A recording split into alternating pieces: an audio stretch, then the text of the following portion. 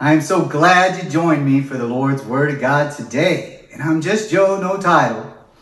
And today is a day that people recognize their Father.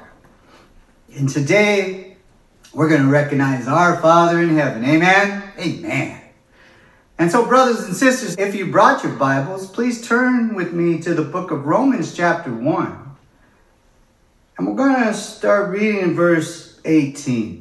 For the wrath of God is revealed from heaven against all ungodliness and unrighteousness of men, who suppress the truth in unrighteousness, because what may be known of God is manifested in them, for God has shown it to them.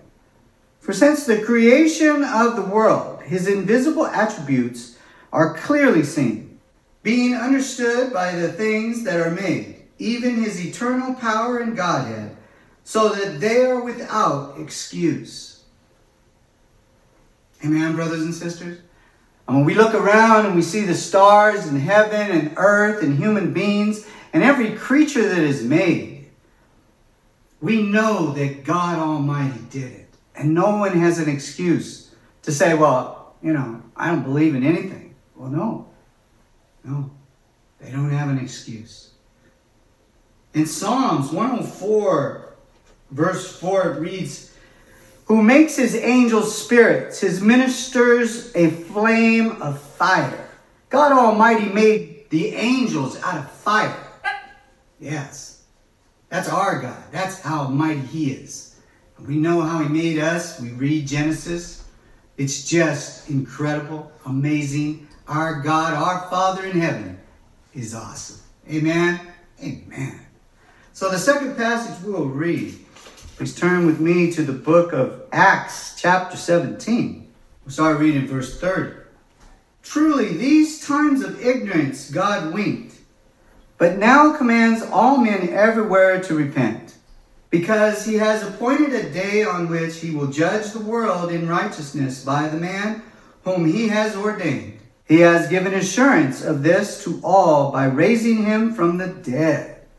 We all know who that is. Yeshua, Jesus himself, who was incarnated in human form to come on earth to be that sacrificial lamb, to die for your sins and mine, and was buried and arose.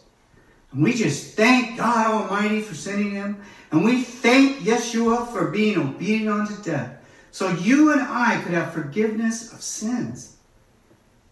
Because no other way, we could not have salvation without that. No one is perfect.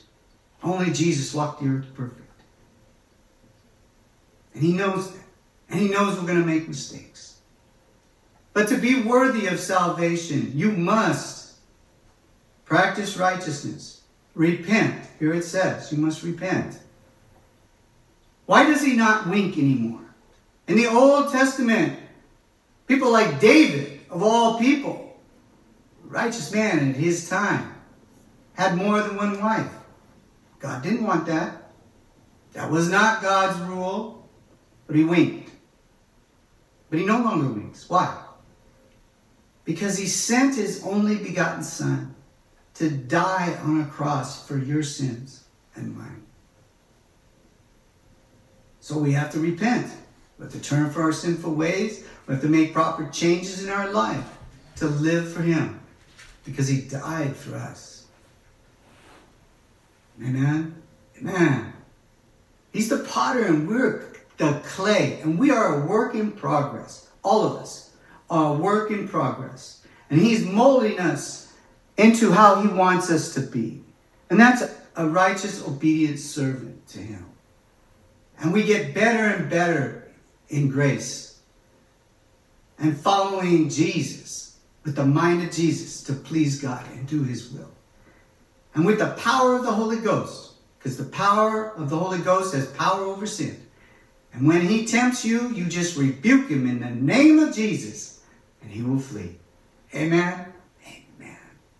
So brothers and sisters, be enriched and be filled and be joyful today and celebrate our Father in heaven for what he did for us, and Yeshua for what he did for us. Amen. Amen.